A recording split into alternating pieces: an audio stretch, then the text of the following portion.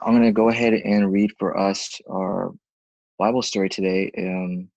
Might be one you're familiar with about the two brothers, Cain and Abel, in Genesis chapter 4.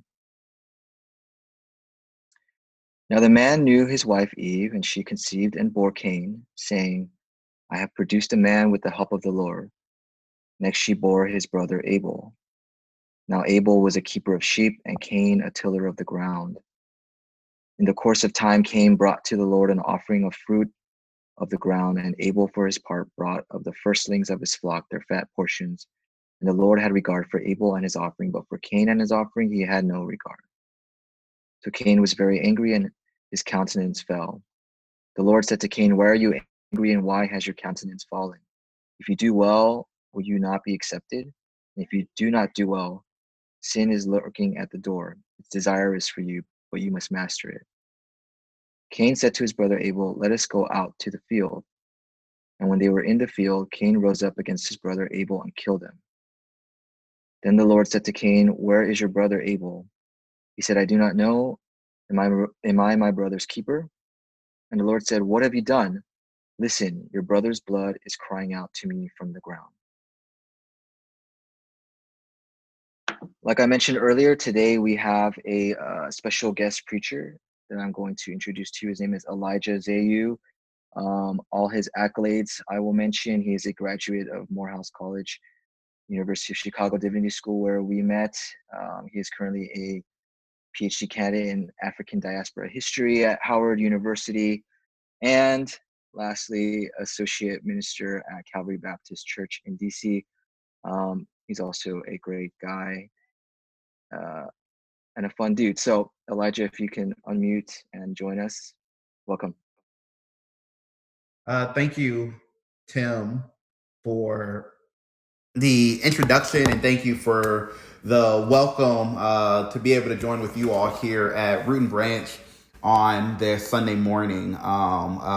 Tim didn't state this in the introduction, but me and Tim are very good friends. I've known him since I was fairly young, fresh out of college and in divinity school.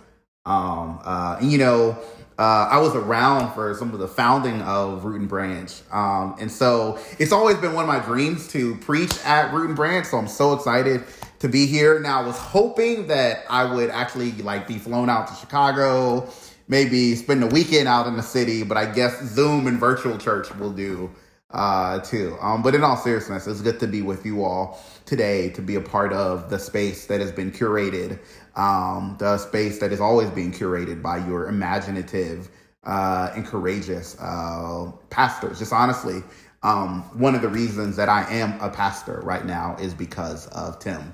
Tim actually took the time to make the case to me for why the work that we do in this world is needed and important. And so I'm grateful for him always, especially at times like this, where we all know it's a difficult time. It's been a difficult week. And so, like Tim said, we're happy to be in the house of God today. We're happy to get to connect with people virtually, to get to fellowship, to be community, to be a part of one another. So I asked him to read the scripture for us today from Genesis chapter 4. And I'll just read a portion of it again for your hearing. And it goes like this. Then the Lord said to Cain, Where is your brother Abel? He said, I do not know. Am I my brother's keeper? And the Lord said, Listen, your brother's blood is crying to me from the ground. Your brother's blood is crying to me from the ground. Your brother's blood is crying to me from the ground. Where is your brother Abel? He said, I do not know. Am I my brother's keeper? The Lord says, What have you done? Your brother's blood is crying to me from the ground. I want to preach this morning for a few minutes on the subject, the cry of black blood. Now, this title that I'm using is borrowed from the late, great, the Reverend Dr. James Hall Cone, who offered many lectures on this subject, the cry of black blood. If you don't know who James Cone is the father of a field called Black liberation theology. And his story is that back in the late 1960s, in the summer of 1967, and in the summer of 1968, when Detroit was going through riots, and then other American cities rioted after the assassination of Dr. King, James Cone said that as cities were burning, he wanted to do his part, right, to be a part of the Black liberation struggle. Now, James Cone was a trained, systematic theologian. He went to Northwestern University in Chicago, where he earned his PhD and was taught all of the European greats, sort of like how we were taught at the University of Chicago. But for some reason, during that time, those people that he had been studying, those theologians, those conversations that they were having about God, simply weren't speaking to him enough. So he went into his brother's basement in Arkansas, the basement of his brother's church. And he said for 3 months, as the cities around him rioted, he wrote, and he wanted to write something that would have something to say about the cry of Black blood in streets. And so what developed out of that was Black power and Black theology. And in this book, Black Power and Black Theology in particular, what James Cone does is that he gives theological language to the Black Power movement. And at that time of the Black Power movement, it was such a big deal because people thought that Black power was a hated statement, a statement of hatred. So it's like, how could you claim Black power? And what James Cone went in and did and said was actually that Black power was a statement that Jesus would agree with. He gave theological language to the Black Power movement. He said that the young activists on the streets, burning down cities and tearing down walls and throwing cars over, they were actually people acting in the image and likeness of God.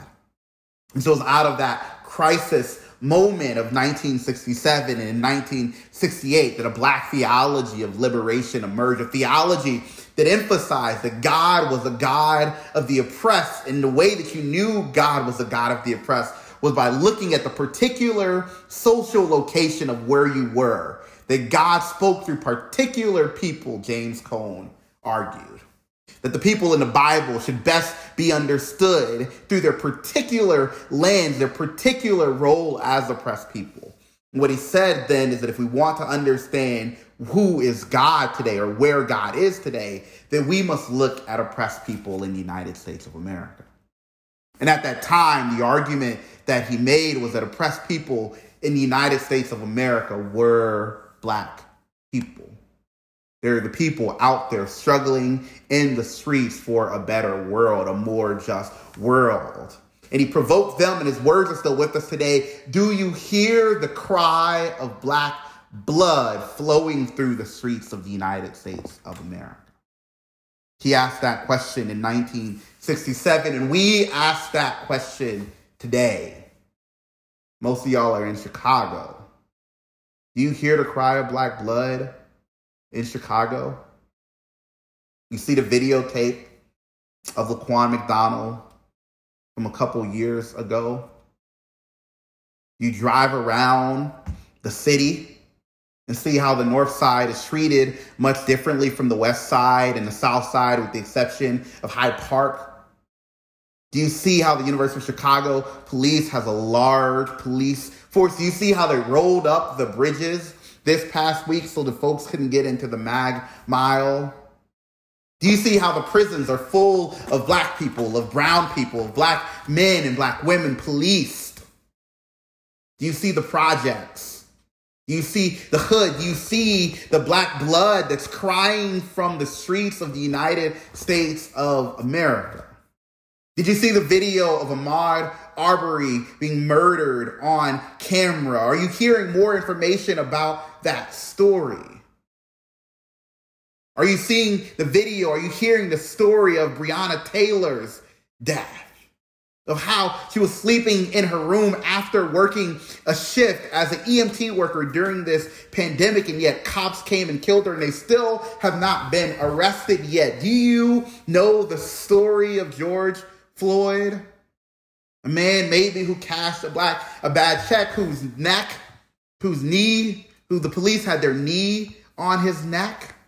Do you hear the cry of black blood all over this country? Have you heard it historically? Did you read it in the 1619 Project with the emergence of enslavement and beginning in 1619, telling the true story of Jamestown? Do you hear the cry of black blood through American history, even during the American Revolution? In the Declaration of Independence, where an enslaved person carried the desk that Thomas Jefferson penned the words of the Declaration of Independence from? Do you hear the cry of black blood flowing through the centuries of Nat Turner's blood, of Denmark Vesey's blood, of Gabriel Prosser's blood? Do you hear the black blood flowing through the centuries? Do you hear the cry of black blood, the black blood that was shed during the Civil War, the black blood that was shed during the nadir of American history, during the periods of terror and lynching, of when governments run by black people were overthrown and sabotaged by a mad white rage? Do you hear the black blood flowing through the centuries? Do you hear the cry of black blood? The cry of black blood that Billie Holiday sang about, strange fruit. Do you hear the cry of black blood that Ida B. Wells Barnett spoke about? Do you hear the cry of black blood that James Baldwin wrote about, that Toni Morrison sang about? Black blood has been crying out to us our entire history in this country. And that's just a fact. There's overwhelming evidence that black blood has been crying out for us, asking us this question: are you my brother's keeper? And too often, too many in this country have responded, I don't know. In fact, some of them have responded even worse and said, no, I have no idea at all. I'm not my brother's keeper. I'm not my sister's keeper. I'm not my sibling's keeper. And in this text in Genesis reminds us that God still presses us, that the morality of our world still presses us, that all those people who have a conscience need to be pressed and said, wait a second, do you hear the cry of black blood coming to me from the ground? You see, one biblical scholar, Miguel de la Torre, says of this part of the book of Genesis that actually the whole Bible can be read as seeking to answer this question: am I my brother's keeper? That when it's posed here in the beginning of the story, that the rest of the Bible is trying to make sense of this question and to say, yes, you are your brother, your sisters, your siblings' keeper. Yes, we're supposed to keep and be responsible for one another. So part of the question is, how do we be responsible for one another right now? How do non-black people hear the cry of black blood coming from the ground? How do you let God know that this is our responsibility? That the death, the murders, the horror, the terror, the racism that we all experience, the violence, the transphobia, the sexism, the misogyny, all of that is part of our collective responsibility. How do you hear the cry of black blood? See, I believe that when we take this scripture passage seriously, and then when we take our commitment to be moral beings seriously, I believe that we see the answer. The answer is that the way to hear the cry of black blood, the way to hear the cries coming from the grounds of the oppressed, the way to remind each other that we are supposed to care for one another, to create space, to create community, to say things collectively like, we believe Black Lives Matter unconditionally, all of them, and to commit ourselves to the hard moral work of doing that. Are you committed to that work? That work is hard. It might cause you to challenge some people that you've never challenged before. It might cause you to call out your family for what they say and do. It might even push you to do some work inside yourself to realize you might still be carrying some of that with you. But all of it is worth it because we are brothers and sisters. We're family. You know, James Cone in his last book, The Cross and the Lynching Tree, ends it this way.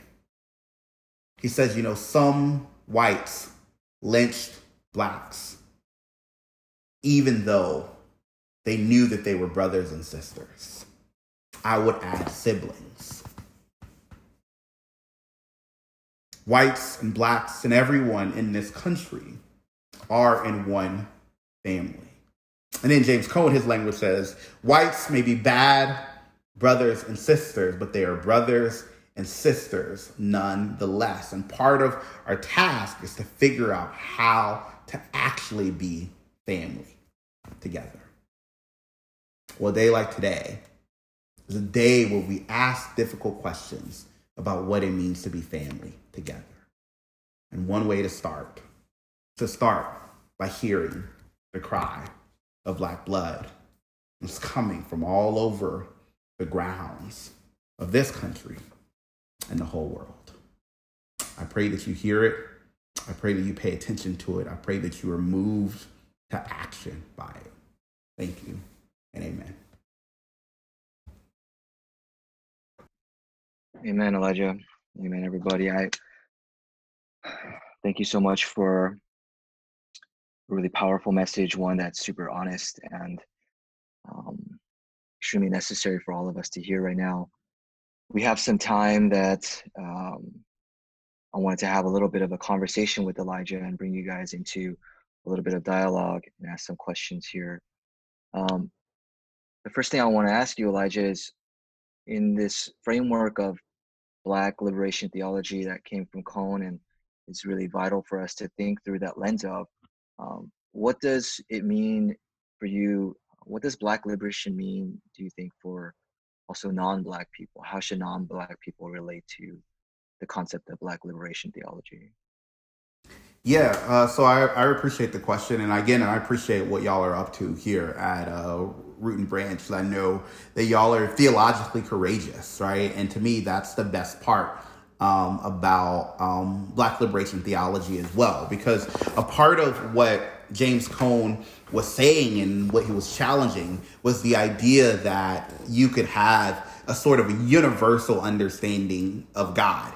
He was making the case that God had to be understood through particular stories, particular narratives, and particular relationships. And that particularity could then maybe project something universal about God, could show us a trait about God that is translatable across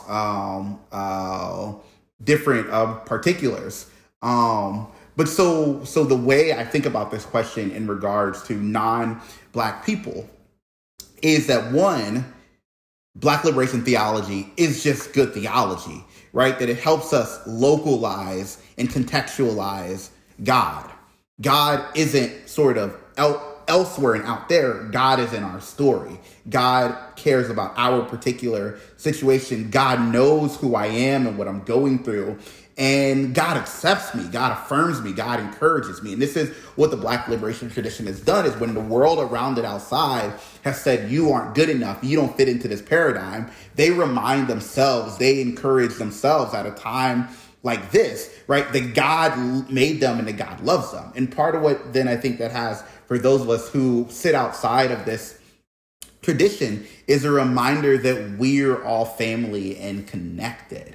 Right. So Dr. Will Gaffney, who is a womanist scholar influenced by Black liberation theology, but then Black women came and developed on top of that and said that Black women were left out of Black liberation theology. So Dr. Will Gaffney is a part of that.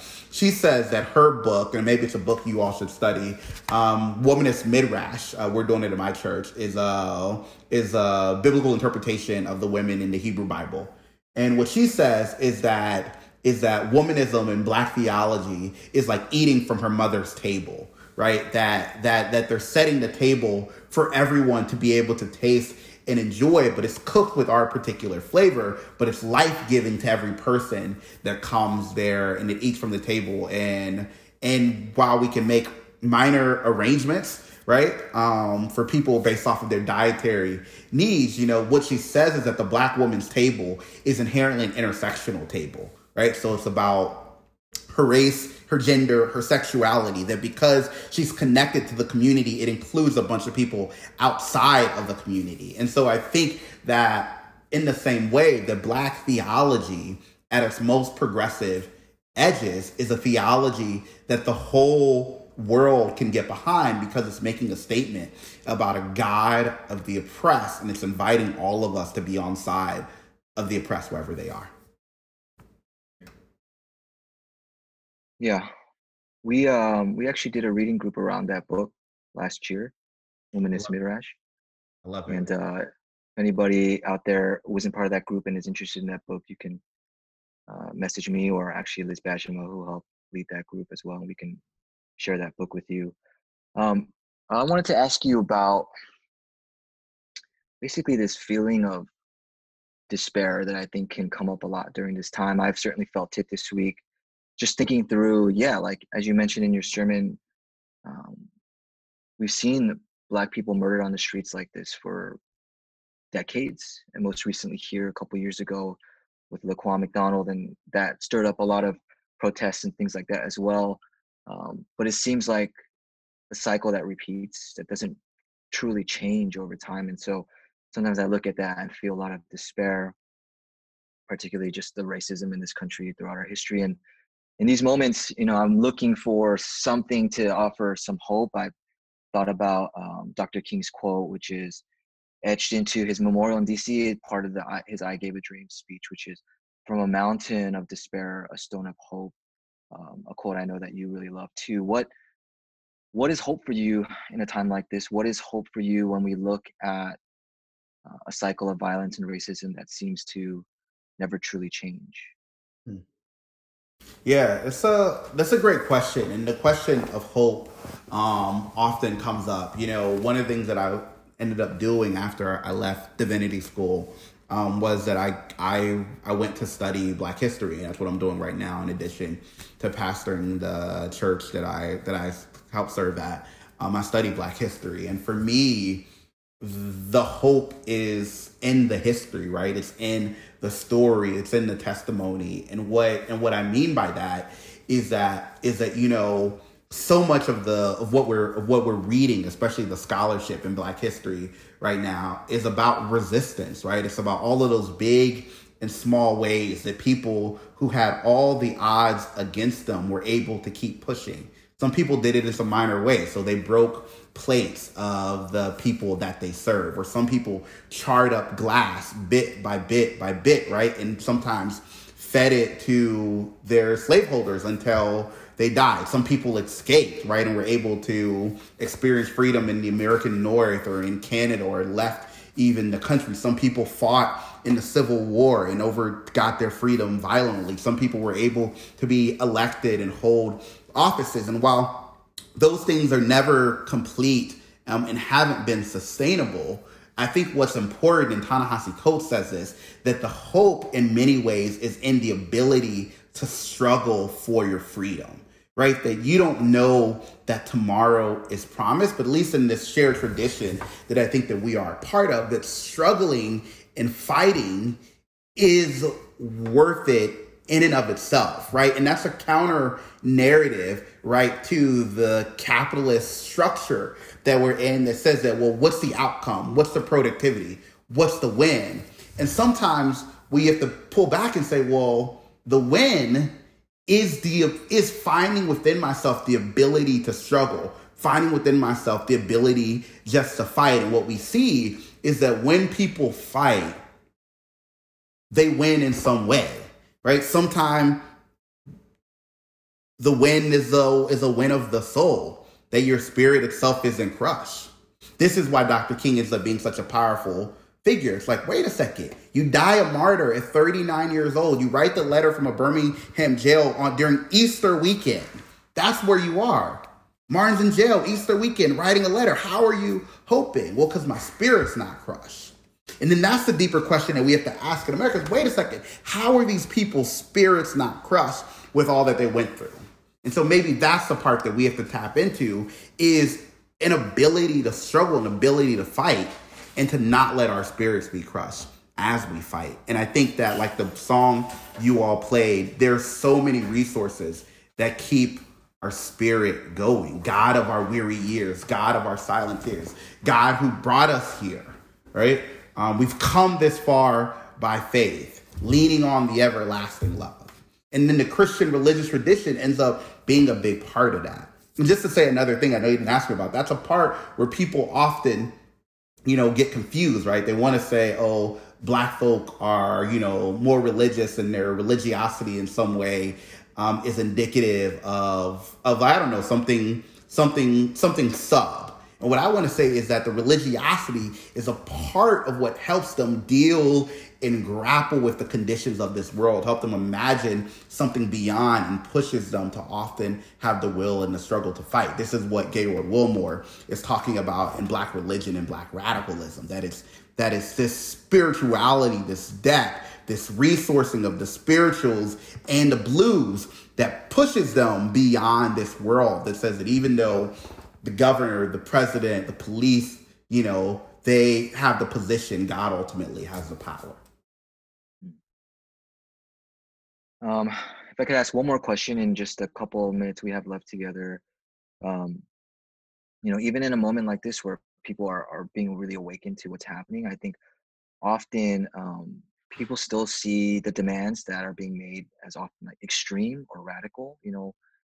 Something like defunding the police, which is a cause that's being taken up right now. A lot of people I know will hear that and be like, wow, that is way too radical or extreme, right? And how do you think about that kind of rhetoric around things being extreme or just impossible? How do you think about the way that people want to hold back progress by using that kind of language? Yeah. I mean, I think that we are in a tradition, right? The tradition that we often use as our source, at least as one of our sources, this Christian religious tradition that pushes us to imagine a new type of world, right? Revelation talks about a world where there's no more weeping, there's no more crying, there's no more mourning, there's no more death. It's talking about a radical reordering of society. It's supposed to be a new heaven and earth, a new Jerusalem, right? In that this world can be transformed. And so I think that our commitment, right, as being a part of this moral tradition, right, has to be able to push us to the edges. Why should it push us to the edges? One, because part of what we're saying is that the way things currently are don't really work for us. So if people are imagining a world where police are no longer terrorizing us, then we need to sit with that and imagine that for a little bit. Yes, it's a public policy question. Yes, it's an organizing question. Yes, there's some strategy that still needs to happen. But part of what we don't even do long enough is to sit with our moral imagination. And these types of people push us to sit with moral imagination. It's hard in a white supremacist capitalist empire to actually think, to actually sit with moral imagination. And so these statements have power in as much as they make us pause for a second. Say, wait a second, what would the world actually look like? I don't want to hear about all the reasons why. If the police are doing this harm, do they need to be there? We got enough smart people. We'll figure out how to make it work. And the last thing I'll say about that is the reason people are pitching these so-called extreme ideas is because of the extreme violence. The violence is extreme. This has been the point the whole time. 12% of your population should not be the overwhelming majority of the people in your jails. That's extreme. Enslavement, segregation, lynching, police brutality, violence in housing, education, everything. Those things are extreme.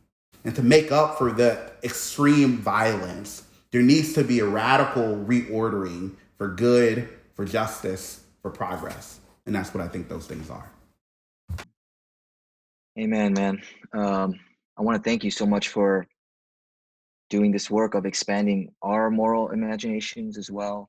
and also for all the work that you're doing in your community, in your studies as well, to advance this cause. You are an inspiration to me for sure, personally, and also, um, again, just thank you so much for spending time with our community today and this morning, and offering a message that we really needed to hear. Thank you. I appreciate it.